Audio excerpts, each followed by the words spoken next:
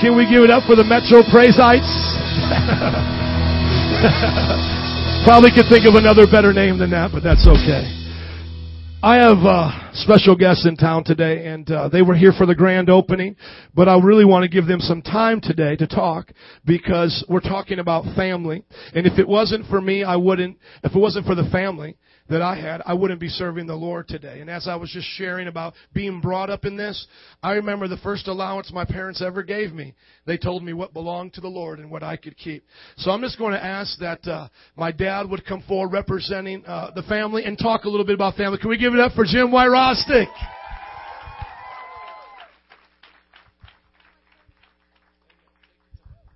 Praise the Lord. Saints,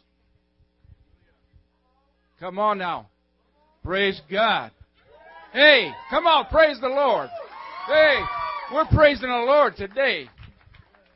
My God is a God that supplies all our needs according to His riches and glory. Amen? Wow. Metro Praise. You know, I remember the first time I heard Metro Praise in New Orleans. Metro Praise, come on. We're praising His name, come on. No, but really, one of the things, we're excited to be here. I am so excited about Metro Praise and each and every one of you. If you were to be part of my prayer time, when I seek the Lord, I pray for you guys all the time, and I thank the Lord for what He's doing in each and every one of your lives. I've watched you grow as a family, and it's exciting. It's exciting to watch. Because as we draw closer to the Lord, He'll draw close to us, and He meets every one of our needs. And Joe just kind of put me on the spot a little bit, but I could talk about the family all day long. Amen? I've got good things to say about the family, and I got some things that we've had some challenges in the family. Anybody have challenges in the family? Anybody have challenges in your family? Amen. You know, challenges really produce blessing. We've had some challenges. But one thing that we know for sure throughout those challenges, the thing that is the foundation of every family has to be the Lord. Period. There's no getting around it because people will fail you. Your finances will fail you. Circumstances will fail you, but God will never fail you. And He'll always be there. Stay strong in the Lord. Stay close to God all the time. I tell Joe and I tell everybody that I meet, guard your heart and protect your testimony. The Bible tells us, why do we guard our heart? Because out of it flows the issues of life. And why do we protect our testimony? Because the Bible says we overcome by the blood of the Lamb and the word of our testimony. The devil doesn't like you, believe me. He hates you. He has nothing good for you. He hates you. He came to rob, steal, and destroy. And what he wants most from you is your testimony. He wants your testimony. So as you go through challenges with family, with friends, whatever it is, stay close to the Lord and guard your heart. I want to turn it over to my wife because she can explain family situation a lot better than I can. Is that all right? We got a few minutes? I'm so glad that I have the microphone. I always said, Joe, beware of giving me the microphone because I can talk about stories all day. But, you know, I was a single woman with 3 children. And just about every other day I said, God, send me a Christian husband. And He sent me Jim. And so Jim married me with 3 children. And after we were married a couple years, we had Joe. But anyway, the thing that I have to tell you, men, when I married Jim, he was the priest of our home. He was the head of our home. And he set things in order. I'm Italian, and I used to like to throw things and upset the cart a little bit. But Jim said, we're not going to have that here. And Italians like to talk loud. They like to scream. They like to shout a little bit. And Jim said, you're not going to talk to me that way. And so one of the biggest reasons that we had an awesome marriage, and we've been married 37 years, hallelujah, the reason why we had such an awesome marriage is because this man of God took his place in the home. So I really encourage you men, even though you may have an Italian woman or a Polish woman, whoever she is, take your place in the home. And I had 3 children, and they went awry for different reasons, the drugs and the alcohol, sleeping around and stuff like that. And Jim said to me that'll never happen with Joe because he's been raised in a Christian home. Well, at the age of 13, guess what? It started to happen. Just with smoking cigarettes, that was not allowed in our home, and he started to go awry, and it progressively got worse. And that's when I had to grab a hold of God in our family. And I'm telling you, you can go to a lot of churches around town, but there's going to be a time that you're going to come in your life, you're going to have crisis. All of us are going to have crisis in our family. And when that crisis comes, you better know where to turn and who to turn to. And I turned to the Lord. And there were many times where I had to just put headphones on and a cassette player and walk around the neighborhood and had Christian music blaring in my ears because I didn't know what to say. God knew. And I looked around at my son, and every time I looked at him, it was discouraging. He brought friends into the home. I could just feel the evil presence in the home. And my mother, because she knew Joe, said, you know, he's going to be a lawyer. He just talks all the time. And I said, no, Mom, he's been called of the Lord. He's going to minister the gospel. And for all those years that he went awry and he was on the streets doing everything that you could think of, I claimed a verse for Joe. And I said, Lord, and I didn't know he had the word in him. You know, the enemy will speak to you in your family and say, you know, they don't know anything. They're turning their back around the Lord. But, you know, he was raised in church, and the word says that his word would not return void. God said that. And so Joe had, one time one of his friends came over and said that when Joe would get high or drunk, he would preach the word. And so I knew then that he had the word. And I said, Lord, let that word burn like a fire and break those hard places in his heart. And you know what? If you know Joe for a very short time, you know that word burns like a fire. So I can come here and say that God's word is true and he's faithful. He does over and above. And, you know, I told God, I says, you know, God, if you never do anything more for me, but that you just save Joe and turn his way around, you've done enough. But, you know, that's not the God that we serve.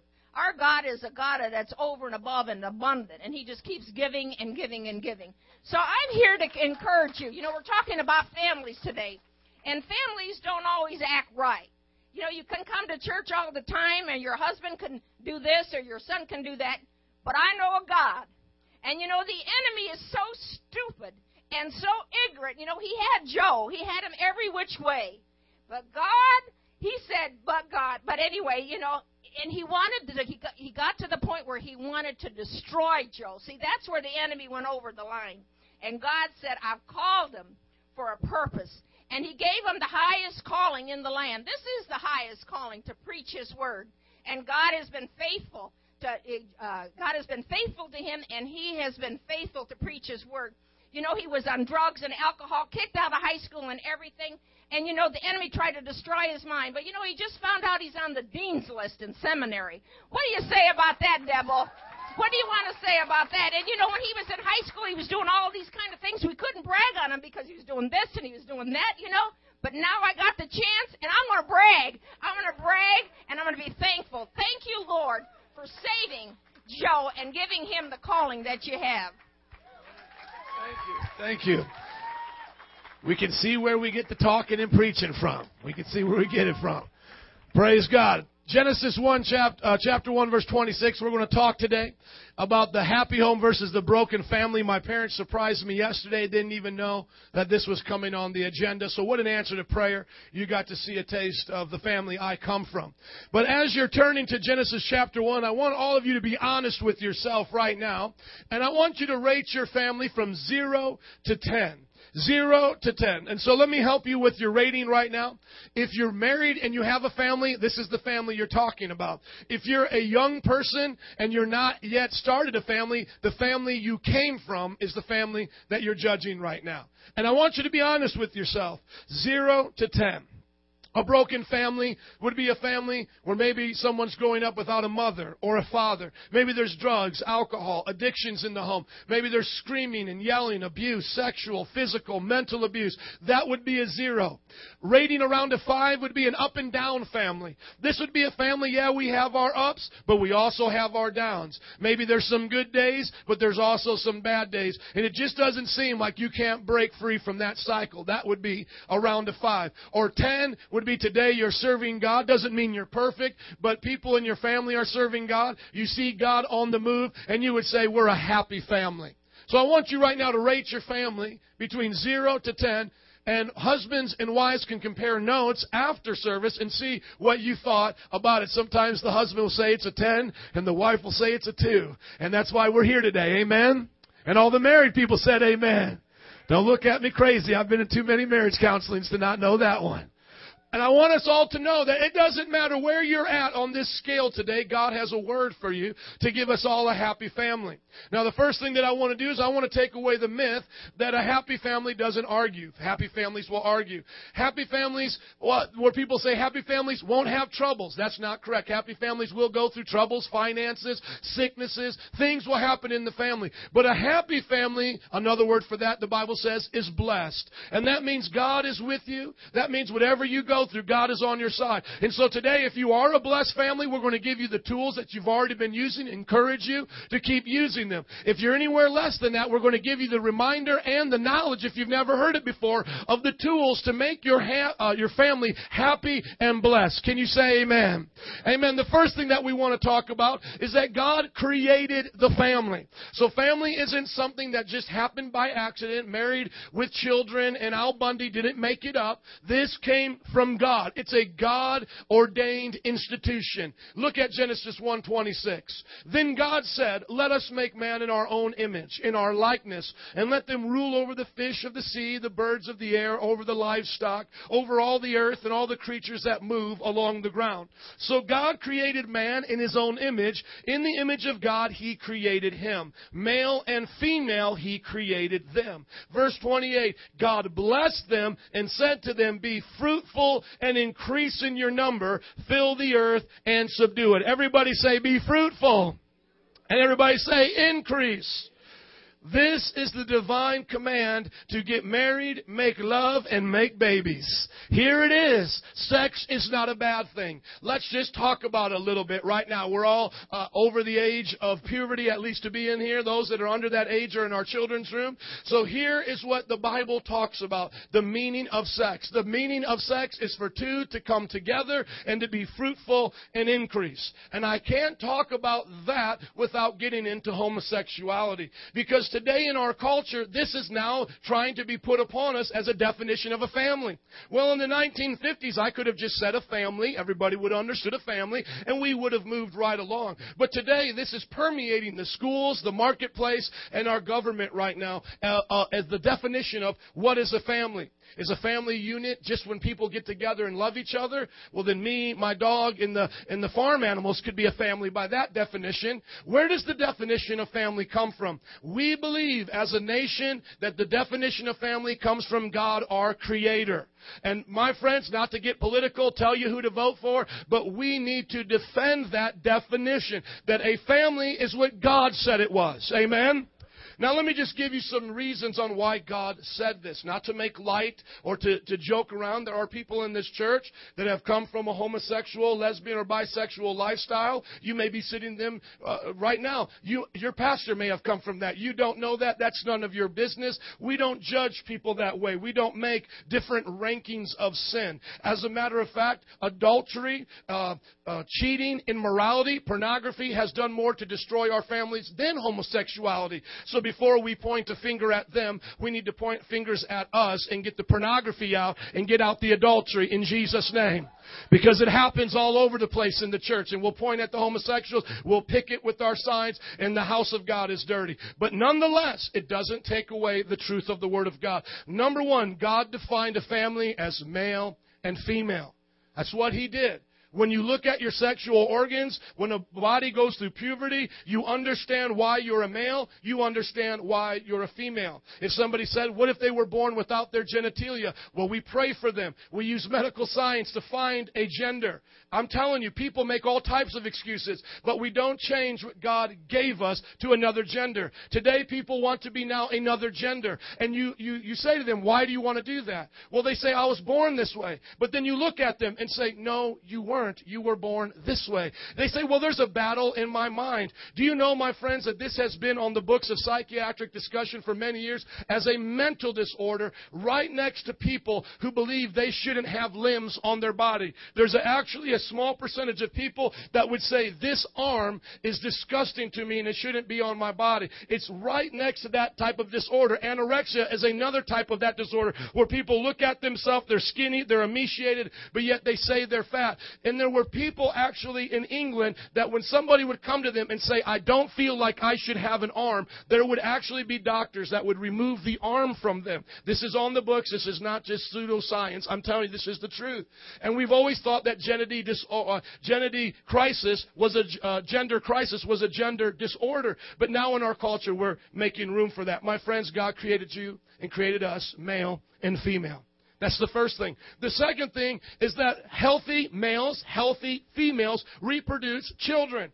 That is the reason for sexual activity. Somebody might say, well, what if we can't have children? Does that mean we're not a normal family or a normal couple? That is not the point. If you cannot produce a family, if there's something in your body, there means that there's a sickness. That means that there is something wrong. We pray for you. We will help you. Medicine helps you. But what we don't say is that because you can't have children, that the design of God is flawed. The design of God is not flawed. As you've learned through suffering, and the reason why there's pain and sickness on this earth, it's because of sin. Sin has come and corrupted the hard drive or corrupted the files that God put in us called our DNA. Amen?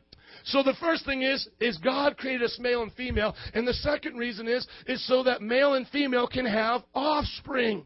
If all the little bunnies, man bunnies, went with all the other men bunnies, there would be no more bunnies. Are you all listening to me? If all the female bunnies went with all the female bunnies, how many bunnies would be left? No more bunnies. God created us to get together. Look at your neighbor and say, get together. And be careful how you say that, single people. We ain't talking about getting together the wrong way, what they call hooking up. What we're talking about is in holy matrimony. The Bible talks about in the New Testament that the marriage bed should be honored by all and undefiled. So that means when a husband and wife get together, they shut the door, they can do whatever they want in Jesus' name with what God has given them. Amen?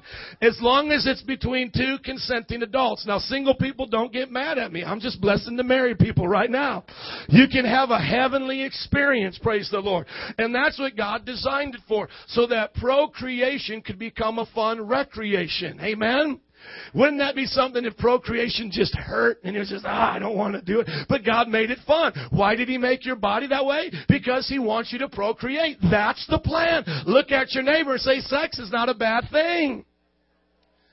And then the third thing that God gave us our families for is so that we could increase and subdue the earth. Many of our families, like my mom coming from an Italian family, come from countries that we know that everything hasn't been modernized. So meaning if you're growing up on a farm, you would want a lot of children to become farmers so you can subdue the earth. If you were living in a place where fishing was your business, is what you wanted. So when God created us, He said, subdue the earth. Have as many children as you want, like the Duggars, and just subdue the earth. Well, today we don't live in a rural culture. We live in a modern culture, and we're almost convinced, listen to me, my friends, by our culture that having more than 1 to 2 children is wrong. Like in Seattle and Los Angeles and San Francisco, it's more, it's more hip to have 3 and 4 dogs than to have 3 and 4 children. Some people look at big families today and go, oh, what's wrong with you guys? And I'm telling you, that's because we're backwards in our minds. Family and children, the Bible says, are blessings from the Lord. Now, we don't believe that you can't use birth control, but we certainly believe that abortion is sin. And so what we say to every person here, especially when they're getting married, they're young couples, how many couples have just been married in this last year? Make some noise. I thought there would be more here, but somewhere in the nursery, that's okay. Well, praise God. Well, so right there, when we sit down and talk with them, yes, you can plan a child, plan your family using safe birth control. But understand that an accident to you is not an accident to God. Children are blessings from the Lord.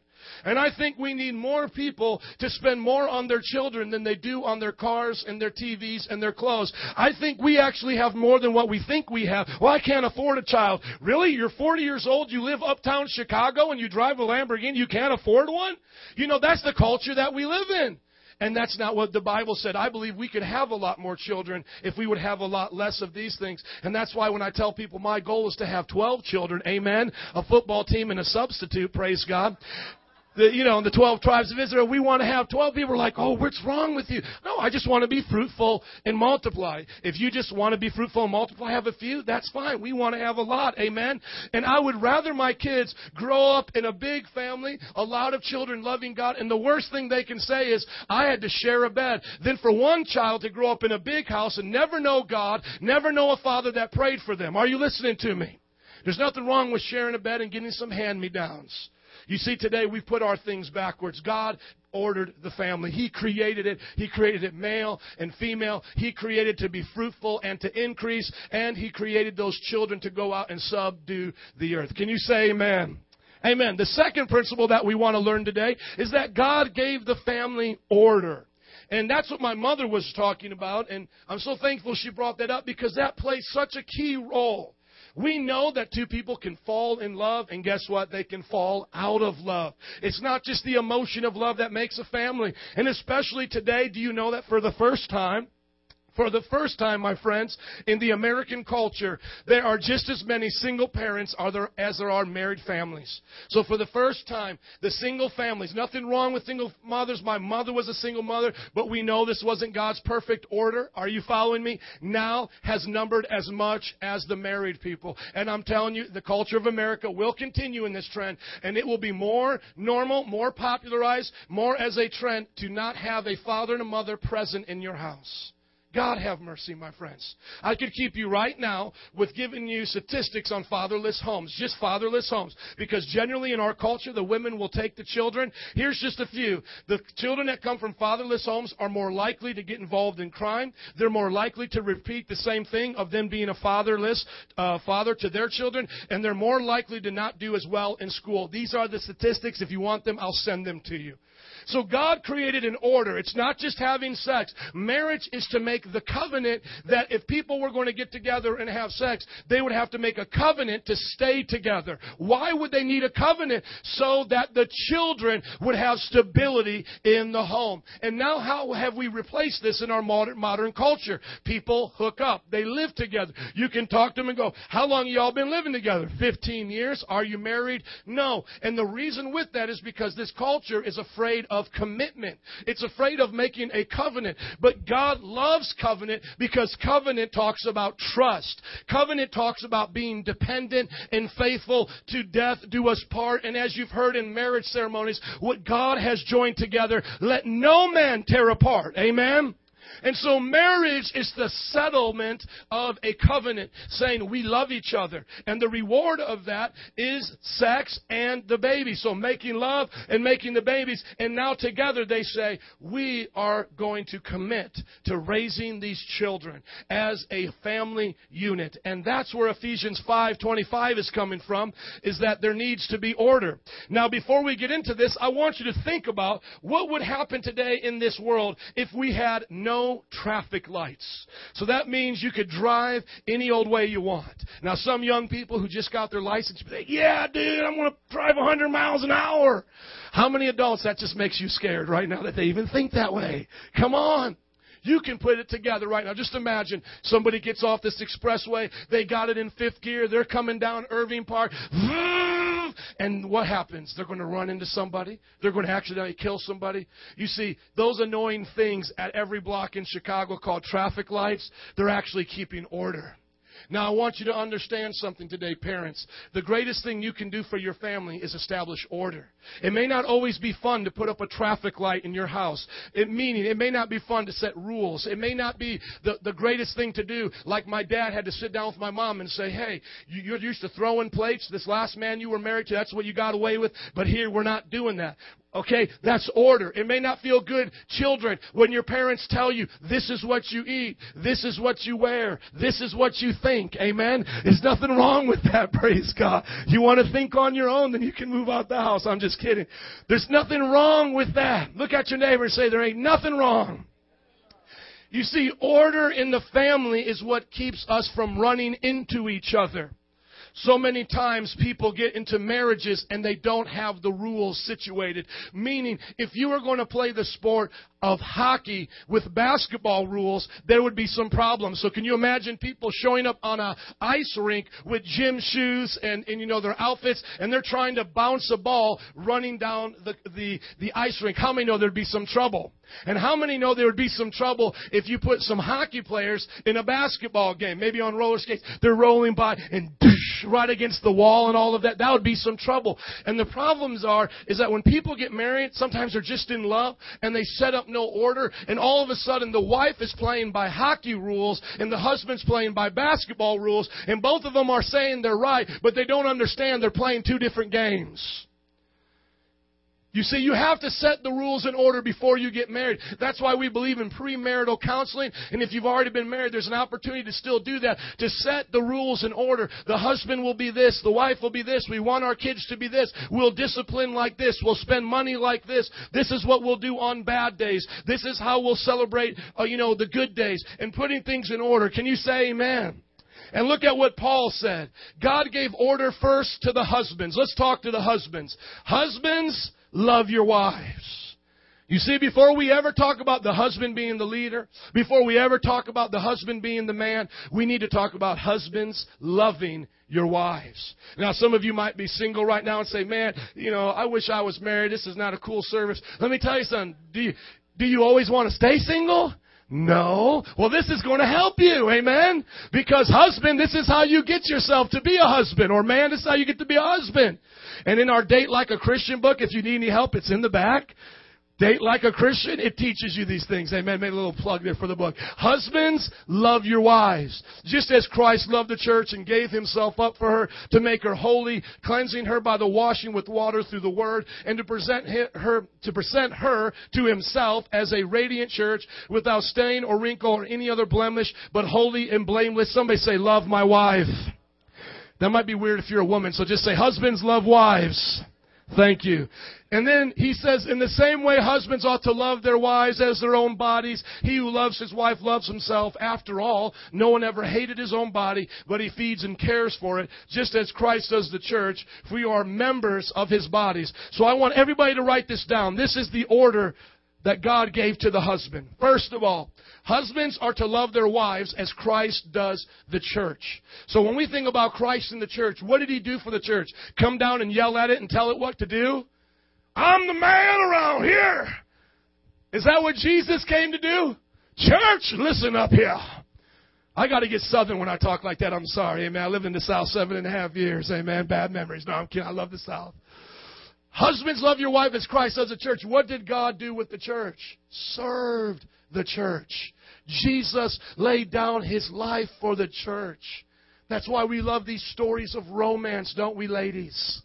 Come on, ladies, you love the stories of romance, of a man sweeping you off of your feet, him buying you something, sacrificing his own paycheck, him holding your hand in the mall, showing everybody that he loves you. He doesn't care what he looks like in front of his friends, amen? Giving up football games, amen? Praise God, working on the garden and cleaning the house with you, amen? You see, the Bible talks about husbands serving their wives. It actually gives the illustration of cleaning their wife.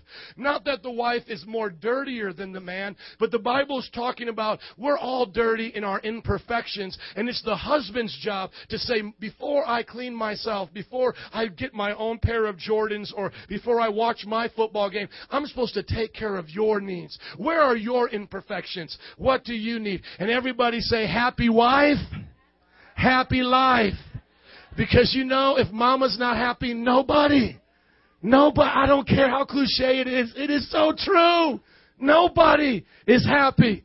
Just putting away the dishes becomes a problem, amen? You can hear the dishes slamming into the other dishes. You can hear the cabinet slamming. You know somebody's not happy, amen? Number 2, to care for her as his own body. And so this idea that the man needs to have everything and the woman stays at home, just cooking and cleaning, wearing her sweats, is not what the Bible says. As a matter of fact, I like to say it like this. Men, the value of your life can be seen on the countenance of your wife's face. Meaning if your wife is happy, if she's put together, if she's blessed, I don't care what you like. I know you're doing something right. Amen? Because to me, the wife reflects the value of the man. If the man values the wife, she'll be happy. And I've had men try to make it up on Valentine's Day. They'll come to me like other men, and they'll try to impress me. I took her to the Hancock building. I bought her 12 roses, this, that. And I'm like, dude, you're still a jerk because there's 364 days in the year. Just you making it up one day doesn't count for much. It counts for something, amen, ladies? But it's better to live it out. And so, men, I want to tell you something. My wife, I told her right from the beginning, romanticism does not come easy to me. I don't understand the love songs. It's really hard for me. I said, but one thing that I do know is how to take care of you. I'll open the door for you. You'll never open a door for the rest of your life. My dad has done it for my mom, and we've done it. I said, I'll love you. I'll provide for you. I'll give you all that you need. And you see, that's taking care of her. See, men, sometimes we get this idea that we just have to be romantic. Romanticism is good, but it's overrated. It's the love, it's the care, it's the nurturing, it's the security, it's the nights in bed together, it's the walks in the neighborhood, it's the remembering of the certain things they like and don't like that keep them going together as long as you're putting God first. Amen?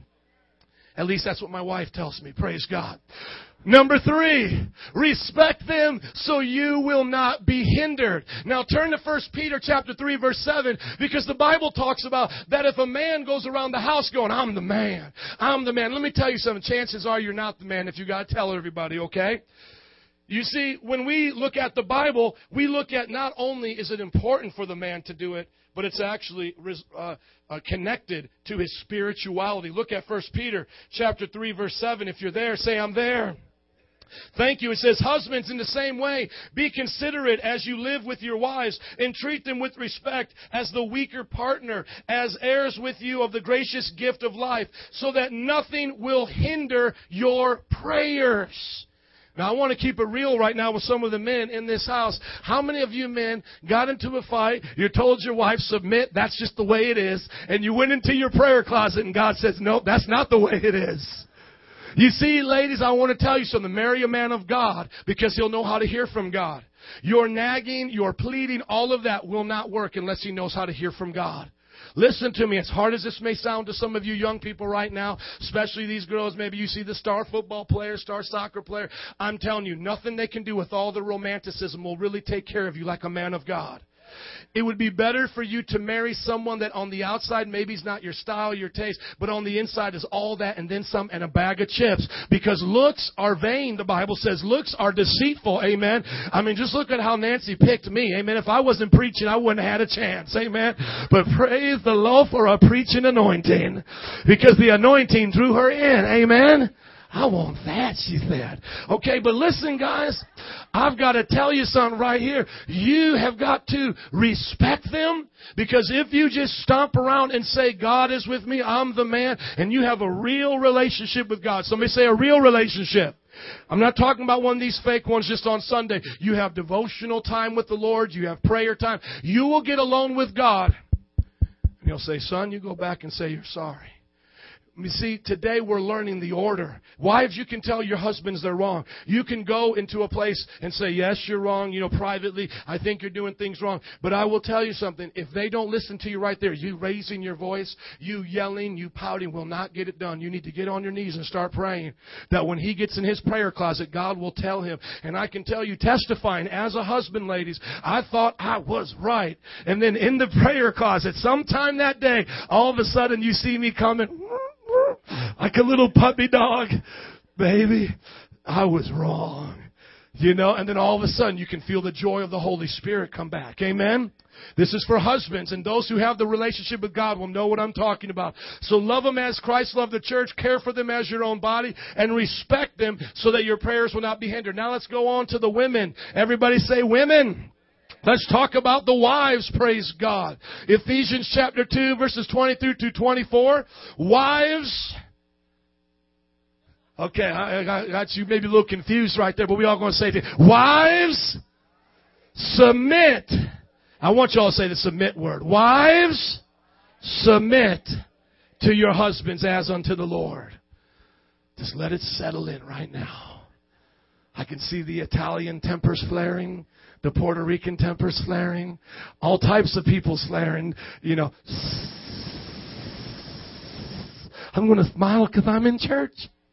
I'm going to pretend like I'm okay with it. Yep, I'm okay. I'm not going to let anybody know. But when we get home, don't you dare try that. You can think, don't you dare. Listen to me. This is good news, women. This is good news because once again, in the natural order, why does the Bible call the woman the weaker vessel? Is it because she has a weak mind? No. We don't believe that. We don't teach that in this church. Women in our church can be leaders. My wife co-pastors with me.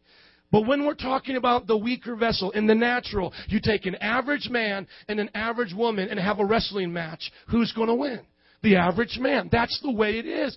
Without drugs, without, all of this other weird stuff our culture is doing. And so the Bible talks about there being a need for order. Because if you're in a democracy as a marriage, you'll never have a winner. Well, I vote we don't move. I vote we do move.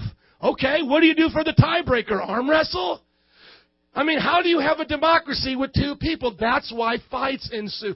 The Bible talks about the wife will take the servant role. Now, women, how do you take that servant role? Because you marry a man of God you can trust that's loving you as Christ does the church and is caring for you. And if he says to do something and it's not right, you're not going to nag and complain to get it changed. You're going to pray because he'll have a relationship with God to know better. Now, I didn't get an amen on that because you might not think that's possible. But that's how the Bible says us to have our marriages. He said the husband is supposed to be the head and the wife is supposed to serve the husband and the husband will serve God. And if that man goes off track, ladies, let me tell you something, nag is not going to change him anyway. So you might as well get a man of God and trust that man of God because if it's not going to work that way, it won't work anyway. Dr. Phil's way won't help you. Oprah Winfrey's way won't help you. This is God's way. It's the best way. So somebody might say, well, I tried that and it didn't work. Well, I'm sorry, okay? I did too. My girlfriend in Bible college before I met my booster boo cheated on me, okay? Yes, bad things happen to good people, but that doesn't mean you change the order. Amen? Praise God. Wives, submit to your husbands as to the Lord. For the husband is the head of the wife, as Christ is the head of the church, his body, of which he is the Savior. Now, as the church submits to Christ, so also wives should submit to their husbands in...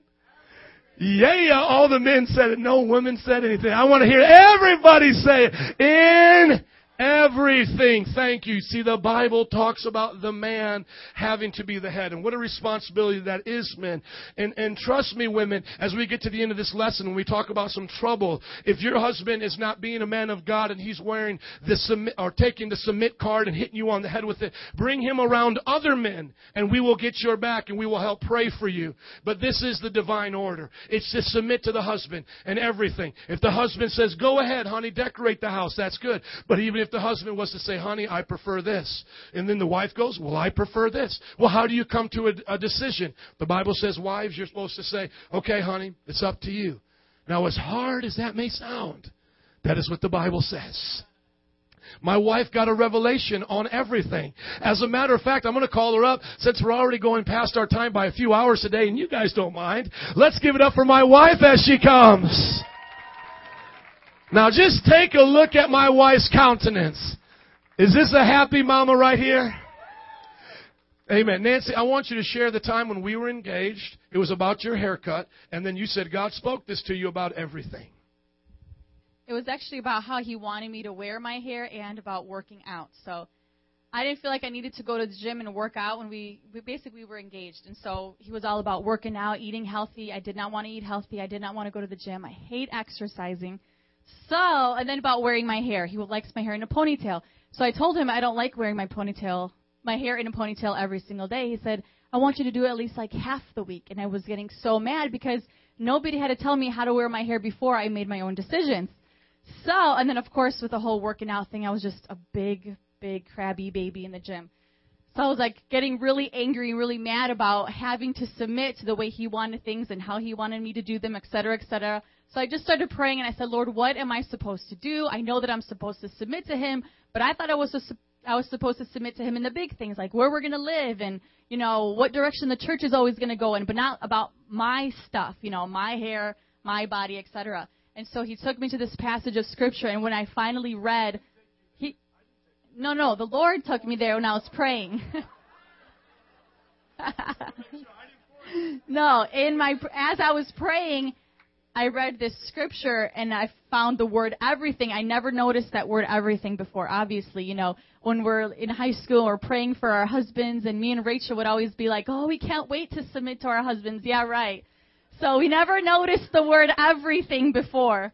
And so wives should submit to their husbands in everything. That's where I got a revelation. I said, okay, everything I have belongs to my husband, and I'm going to do it with the joy of the Lord and know that I'm honoring God while I'm doing it and being obedient to him. Let's give it up for our booth to the booth. Praise God.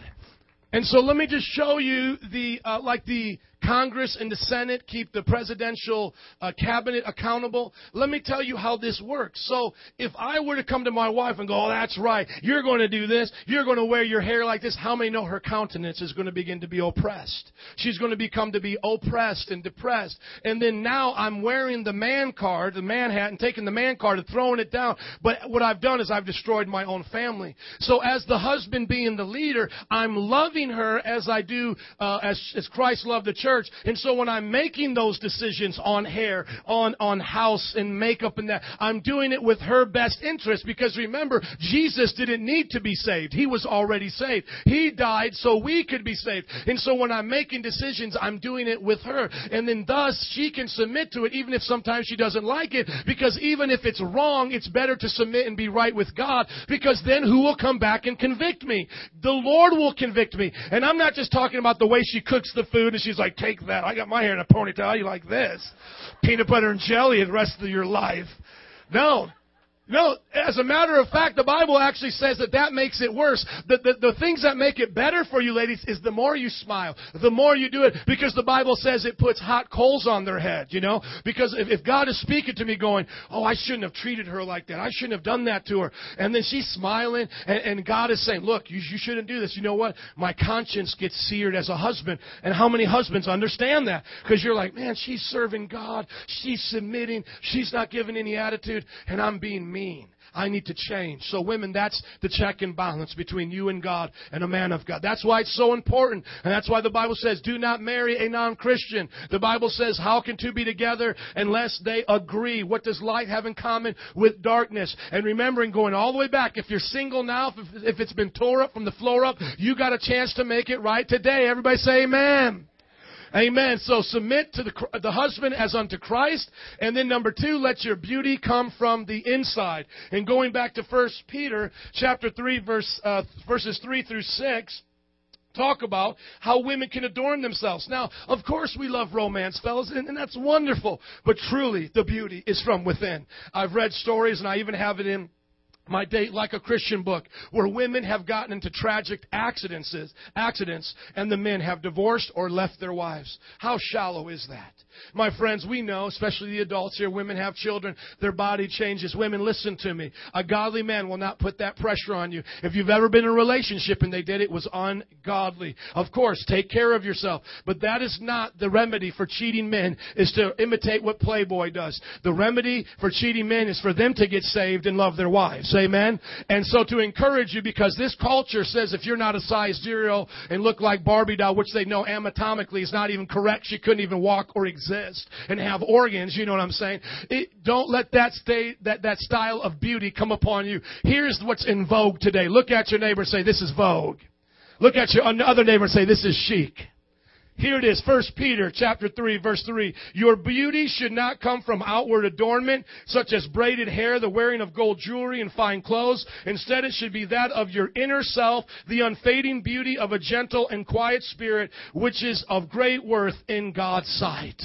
Amen. So women, you don't have to worry about comparing yourselves with other women. Be beautiful on the inside. Now let's get to children. And I'm going to move a little faster here today. Let's go to Ephesians 6, verse 1. Children, obey. Come on, everybody say obey. And so I want to hear the parents make some noise. Come on, parents, 1, 2, 3. Obey. Children, obey. Now, I want the children to do it. All teenagers still living at home. If you're 30, still living at home. I don't care. I want y'all to say this. 1, 2, 3.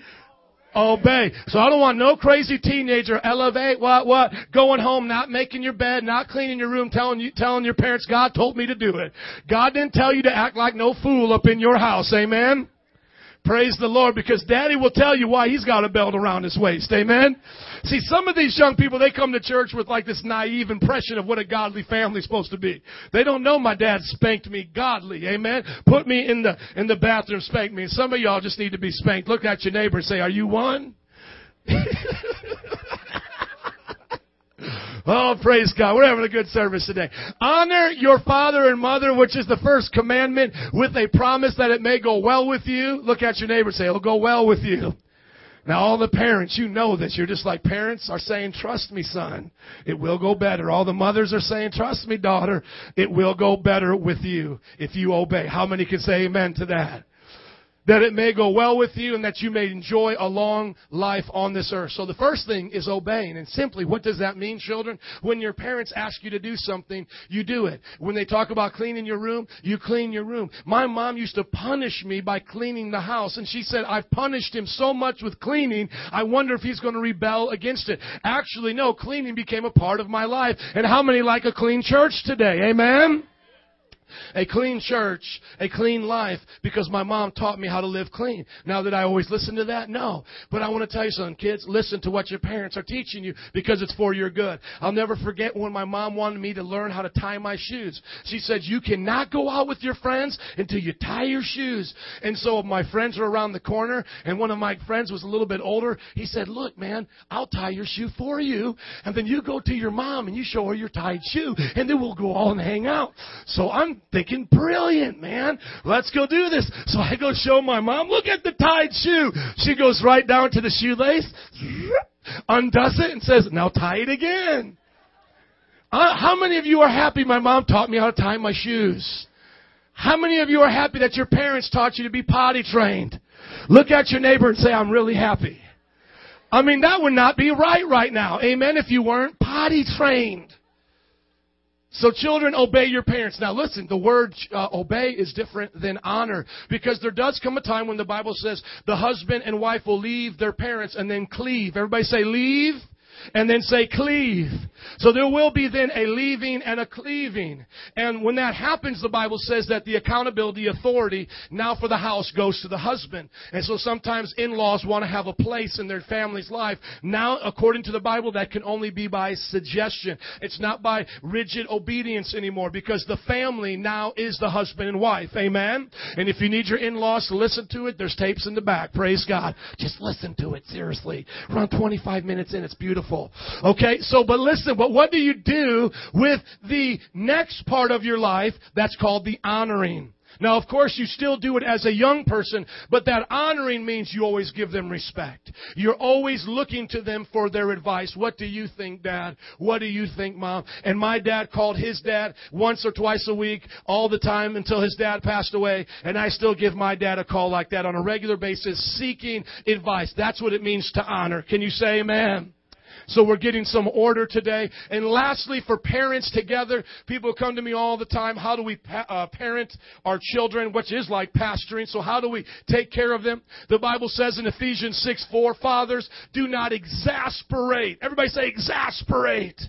You got to say it like you're exasperated. Say exasperate. Parents, thank you. And fathers, do not exasperate your children. Instead, bring them up in the training and instruction of the Lord. And so however you decide before you get married and even while you're married to raise your children, stick by that plan. We do believe that the father still should bring the initial discipline, that he should be the one that needs to paddle. But mothers, if you want to get in on the paddling, get in on it. Do it. Amen. But work those things out. But here's the point. This is the check and balance for the children. If children begin to be exasperated, when I see children come to me and go, I'm on the dean's list, I'm going to practice for the piano, I play on the soccer team, I'm at church 3 times a week, and I don't even know who I am. See, when children get exasperated, parents, you're pushing too hard. And that's why, parents, you got to be sensitive to your children. And also, as a youth pastor, I put on my youth pastor hat, I hear sometimes from the young people that they don't feel like they're appreciated enough. So I want to tell you, parents, for every time you say you're wrong to your children, you got to give them 100 that of boys, that of girls, because they need to be encouraged. Children are a little sponge. They take in all you tell them. And if you always tell them they're never good enough, they're never good enough. Even if you're doing it in your heart to make them better at school, you have got to celebrate them. Even if you've got to start with the C, and I'm not saying your child's a C plus student, but you've got to start there and celebrate and say, okay, you worked hard, but you can work harder. I appreciate you doing your homework, but you need to do it more. If it's always a complaint, if it's always it's not good enough, if it's not, you're not getting married till you're 35, we teach them no encouragement. They get exasperated, and the Bible says that actually works to our harm, because they won't want anything to do with us. Amen.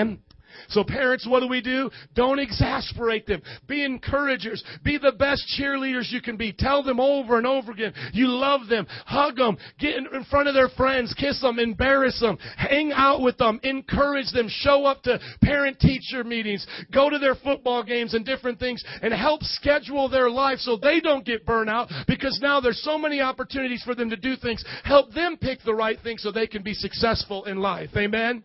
And then Ephesians 6:4, bring them up in the training and instruction of the Lord. And what does that mean? You ask them to go to church. And then if that doesn't work, you tell them they're going to church. Amen? Praise God. Okay, you want to go? No, you're coming anyway. I'll never forget the time I was with my dad, and my way of getting back at him as a teenager was, after we went to church that I didn't want to be at, was in the back seat of the car. I told him what I thought about the pastor all the way home. This guy's a bozo. He's no good. Why do you bring me that dumb church? And then my dad just couldn't take it. As a grown man, he took off his Sunday morning jacket and said, all right, I've had enough. Now put him up. And I'm serious. Y'all looking at me crazy. Maybe your family's better than mine, but this is what I had. Amen? See how they look at me when I say these things? This is my family. I have no choice. He said, all right, put him up. And what did I do, Mama? I ran out that door faster than I have ever run in my life. I said, I will never talk like that again. I love the pastor. I love the pastor. He's an awesome pastor. He's a great pastor. My friends, I'm telling you, you better bring them up in the training and admonition and instruction of the Lord. You need to tell them you disobeyed God, you're going to hell. My prayers won't get you in. Sometimes we think that, don't we, parents? We're going to get our kids in because of our prayers. You need to tell them, listen, you got your own decision to make. And you got to teach them from a young age. Go to church. Live for God. This is not a game. Get them excited. And hopefully our youth group is doing that for you. And then at home, do family devotions. Let them see you pray at home. Let them see you dance and praise God at home. Let them see you enjoy the things of God. Amen? Praise God. I'm just loving this lesson today.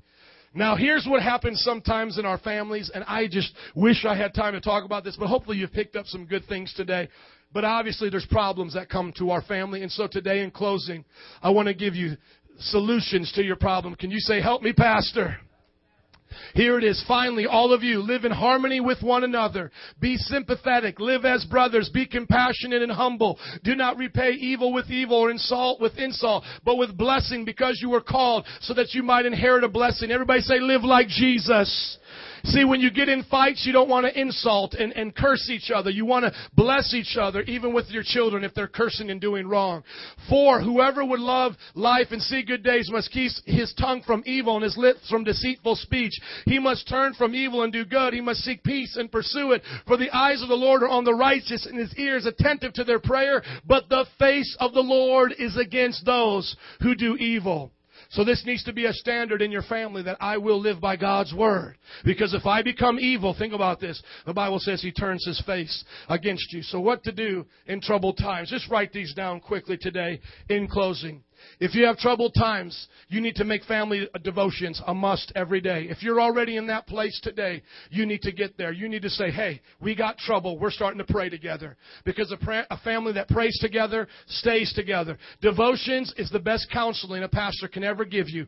Be with Jesus. Teach your children the Word of God. I'm telling you, you see a rebellious teenager in the home, parents, start having prayer time every day. Well, they're so busy. Do it at 4:30 in the morning then. Amen? You make time to pray and put the Word of God. My mom never let me leave the house without laying hands on me and praying for me. And when I was in the car, she put on worship music. And I can tell her to this day that it was working and it was breaking down walls. Even though on the outside I was getting worse, on the inside it was tearing down stuff. Make devotions a must. Now you might not have trouble, but still do them at least once a week. Maybe not every day, but you need to if you're having troubles. The second thing, work out the problems the day they happen.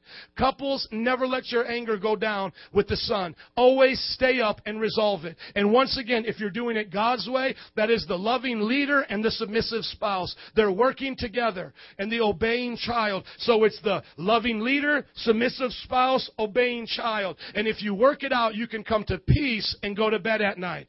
At least you'll know you have solved the problem. Even if the children have an attitude, but you gave your decision, you gave your punishment. With married couples, there should be a kiss and make up after the fight every day. Because when you let yourself go to bed, wake back up, go to bed, it begins to stew and it becomes worse and it begins to multiply and all these other things get added in. So if you end it every day, you know the problem is solved. And then another rule on how to fight like a Christian, which is in the book, don't bring up the past. So you leave the past in the past and get into the future. Amen? Look at your neighbor and say, step out your past and step into your future. Praise God. Number 3, attack the problem and not the person. Anytime you make statements like you do this, you are like that, you say this, you're not attacking the problem, you're attacking the person. Take, for example, a child is not doing well in school. Ask them, what is the problem with the schoolwork? See, the problem is the schoolwork. You might say, well, ain't no problem with schoolwork. It's my child. Listen, your child is not able to do the schoolwork for a reason. Focus on the schoolwork. Don't put it always back on them. What's wrong with you? What's wrong with you? See, what we're doing is we attack each other. Now, husbands and wives, let's say, let's get one personal with my wife and I. The last time we had a disagreement filtering through my brain, let's think of the last time was, when did we have a disagreement? See, we always forget the past. We have a perfect marriage. We never disagree. Never. It's all the time. Roses. I can't even think of that. I know. We always put ourselves on a spot, and I can't think of somebody else going to point it out. That one time. Oh, look at you the other day. Here it is. Somebody help me out. Pray for her. Amen. Listen to this one right here. Remember the time we were in the office, and I had to have Monica leave because we were having a disagreement? What was that disagreement about? The SUM class, there it was. Bam. Thank you, Lord. Boop. Download. Okay, so here's the situation. Nancy and I work together with the SUM Bible College. We need a laptop. How many know the fights are always just silly? They're always dumb. They're always just over just silly, ridiculous things. Am I the only one? Okay, anyways, that's okay. So the laptop needs to be put into the student center. My wife has been using the other students' laptops instead of letting me know she needs to buy a laptop. And so now when the student doesn't come, we don't have a laptop. So now there's a problem. Well, here's where the fight comes in. You should have told me. Remember when I told you that? You should have told me. Nancy, are we paying attention here? Nancy, do you remember? What are we doing? Are we going to start one right now? Okay, guys, give us just a moment. Can we pay attention here? I'm only preaching. Do you remember I said to you, you should have known this. You should have come to me. That's what I said to her. And then she went and did it. She scurried on along because she's also the secretary of the church. So she scurried on along. Everything was done. I was the man. I got my way. I'm the pastor. That's my wife. She submitted. And on my way home, putting on the Christian music, son, that ain't going down around here. I'm like, holiness. No, you ain't singing either. You ain't singing. We ain't talking. Ain't nothing going on until you go and tell. And then I come home and I had to say I'm wrong. Because then what did I have to do? The problem is not my wife. The problem is the computer. That's the problem. So attack the problem, not the person. Amen? Number 4, praise God. Amen. Thank you. I'll bring more problems next week. Live in forgiveness and humility. Everybody go, ooh, that is a big one. Because you have to forgive. You have to say you're wrong. Let me tell you something. You're not on trial in front of the tribunal of the United Nations. It's just you and your wife, dude. It's okay to tell your wife you're wrong every now and then. Okay? Listen, kids, it's okay. You're not standing in front of a stadium with your underwear on in front of your high school. It's just your mom and dad. Sometimes we got to take away the stinking pride and just tell people, I'm wrong. I'm sorry. I messed up. One of the greatest things you could say to people in a relationship, in a family, is I'm sorry. Forgive me. I shouldn't have done that. Life will be a lot better. And lastly, listen to and follow leaders' advice. Anytime you need counseling, my number is on everything you get. That's my personal cell phone number. You can call me at any time, set up an appointment, Facebook me, and we will get involved in your life. Amen? Will you stand to your feet and give the Lord a hand clap of praise? Come on, we love you, Jesus. Band, would you come? Altar workers, let's close out today with prayer. We're going to ask today that you would get prayer if you have anything in your life, in your family, that just isn't the way it should be. Don't let anybody judge you. Nobody's judging you today. Nobody's going to look in your life and go, are you really obedient to your parents, or are you really a good wife? Nobody's here to judge you. What we want to do is we want to pray for you. That's it. We want to lift up your family before God. One of the things, by the way, as we're closing out in prayer today, you can always do for me. If you ever want to know, Pastor, what can I pray for? What can I pray for? More than finances, more than the church, you can pray for my family. That is the most important thing on my heart every day, is my family. Because and the Bible even says, if my family's not in order, how can I have a family of God in order? So we're going to pray for families today. You may be going through some things. Maybe you're a single mom. Those are the ones that I see so often come to me and they go, Pastor, it's just so hard. Listen to me. We want to pray for you. My mom was single. How long were you single with the 3 children? 4 years. 3 children, right? Think about that. That's tough. We want to pray for you today. Maybe you're a newlywed couple and you're just saying, hey, we didn't hear this. You know, we came to the church later on and we don't really know anything about this, but we want to get it right because we're starting to feel some problems. Or maybe you've been married and you've been serving God for years and you're just saying, hey, we need some touch-up. Well, nobody's judging you today. And Mom, I'm going to ask you to stand up in the front too. Dad will join you when he comes. They'll pray as well today. We're just asking today to be real, especially young people, students, some of you over here today. If there's anything in your heart and you're not obeying your parents, you need to get it right today. Because I've talked to so many young people, and I say, why don't I see your mom and dad at church? They say, well, I've invited them, and they don't come. I say, well, do you clean your room every day? Because that would be a miracle right there. Think about that. You clean your room every day. Oh, dear God, what happened to you? I got to find out this place that changed you. Where's my other son? The greatest testimony that a young person in this church will ever have of them being a part of church and coming will be obeying their parents. Young people, if you're struggling with that today, we want to pray for you. Let's pray today. Father, I just lift up to you everybody's family today. You know where we're coming from. You know what we've been a part of. And God, we just want to be a 10. God, we want to have things in order. And Lord, we want to have a family that's blessed. Lord, today we pray that you set things in order. And that, God, you begin to search our hearts on what needs to change. With everybody's head bowed and eyes closed, I'm just praying right now for you. Whoever you are today and there's things going on, Father, I pray for those that have issues that they need to work through.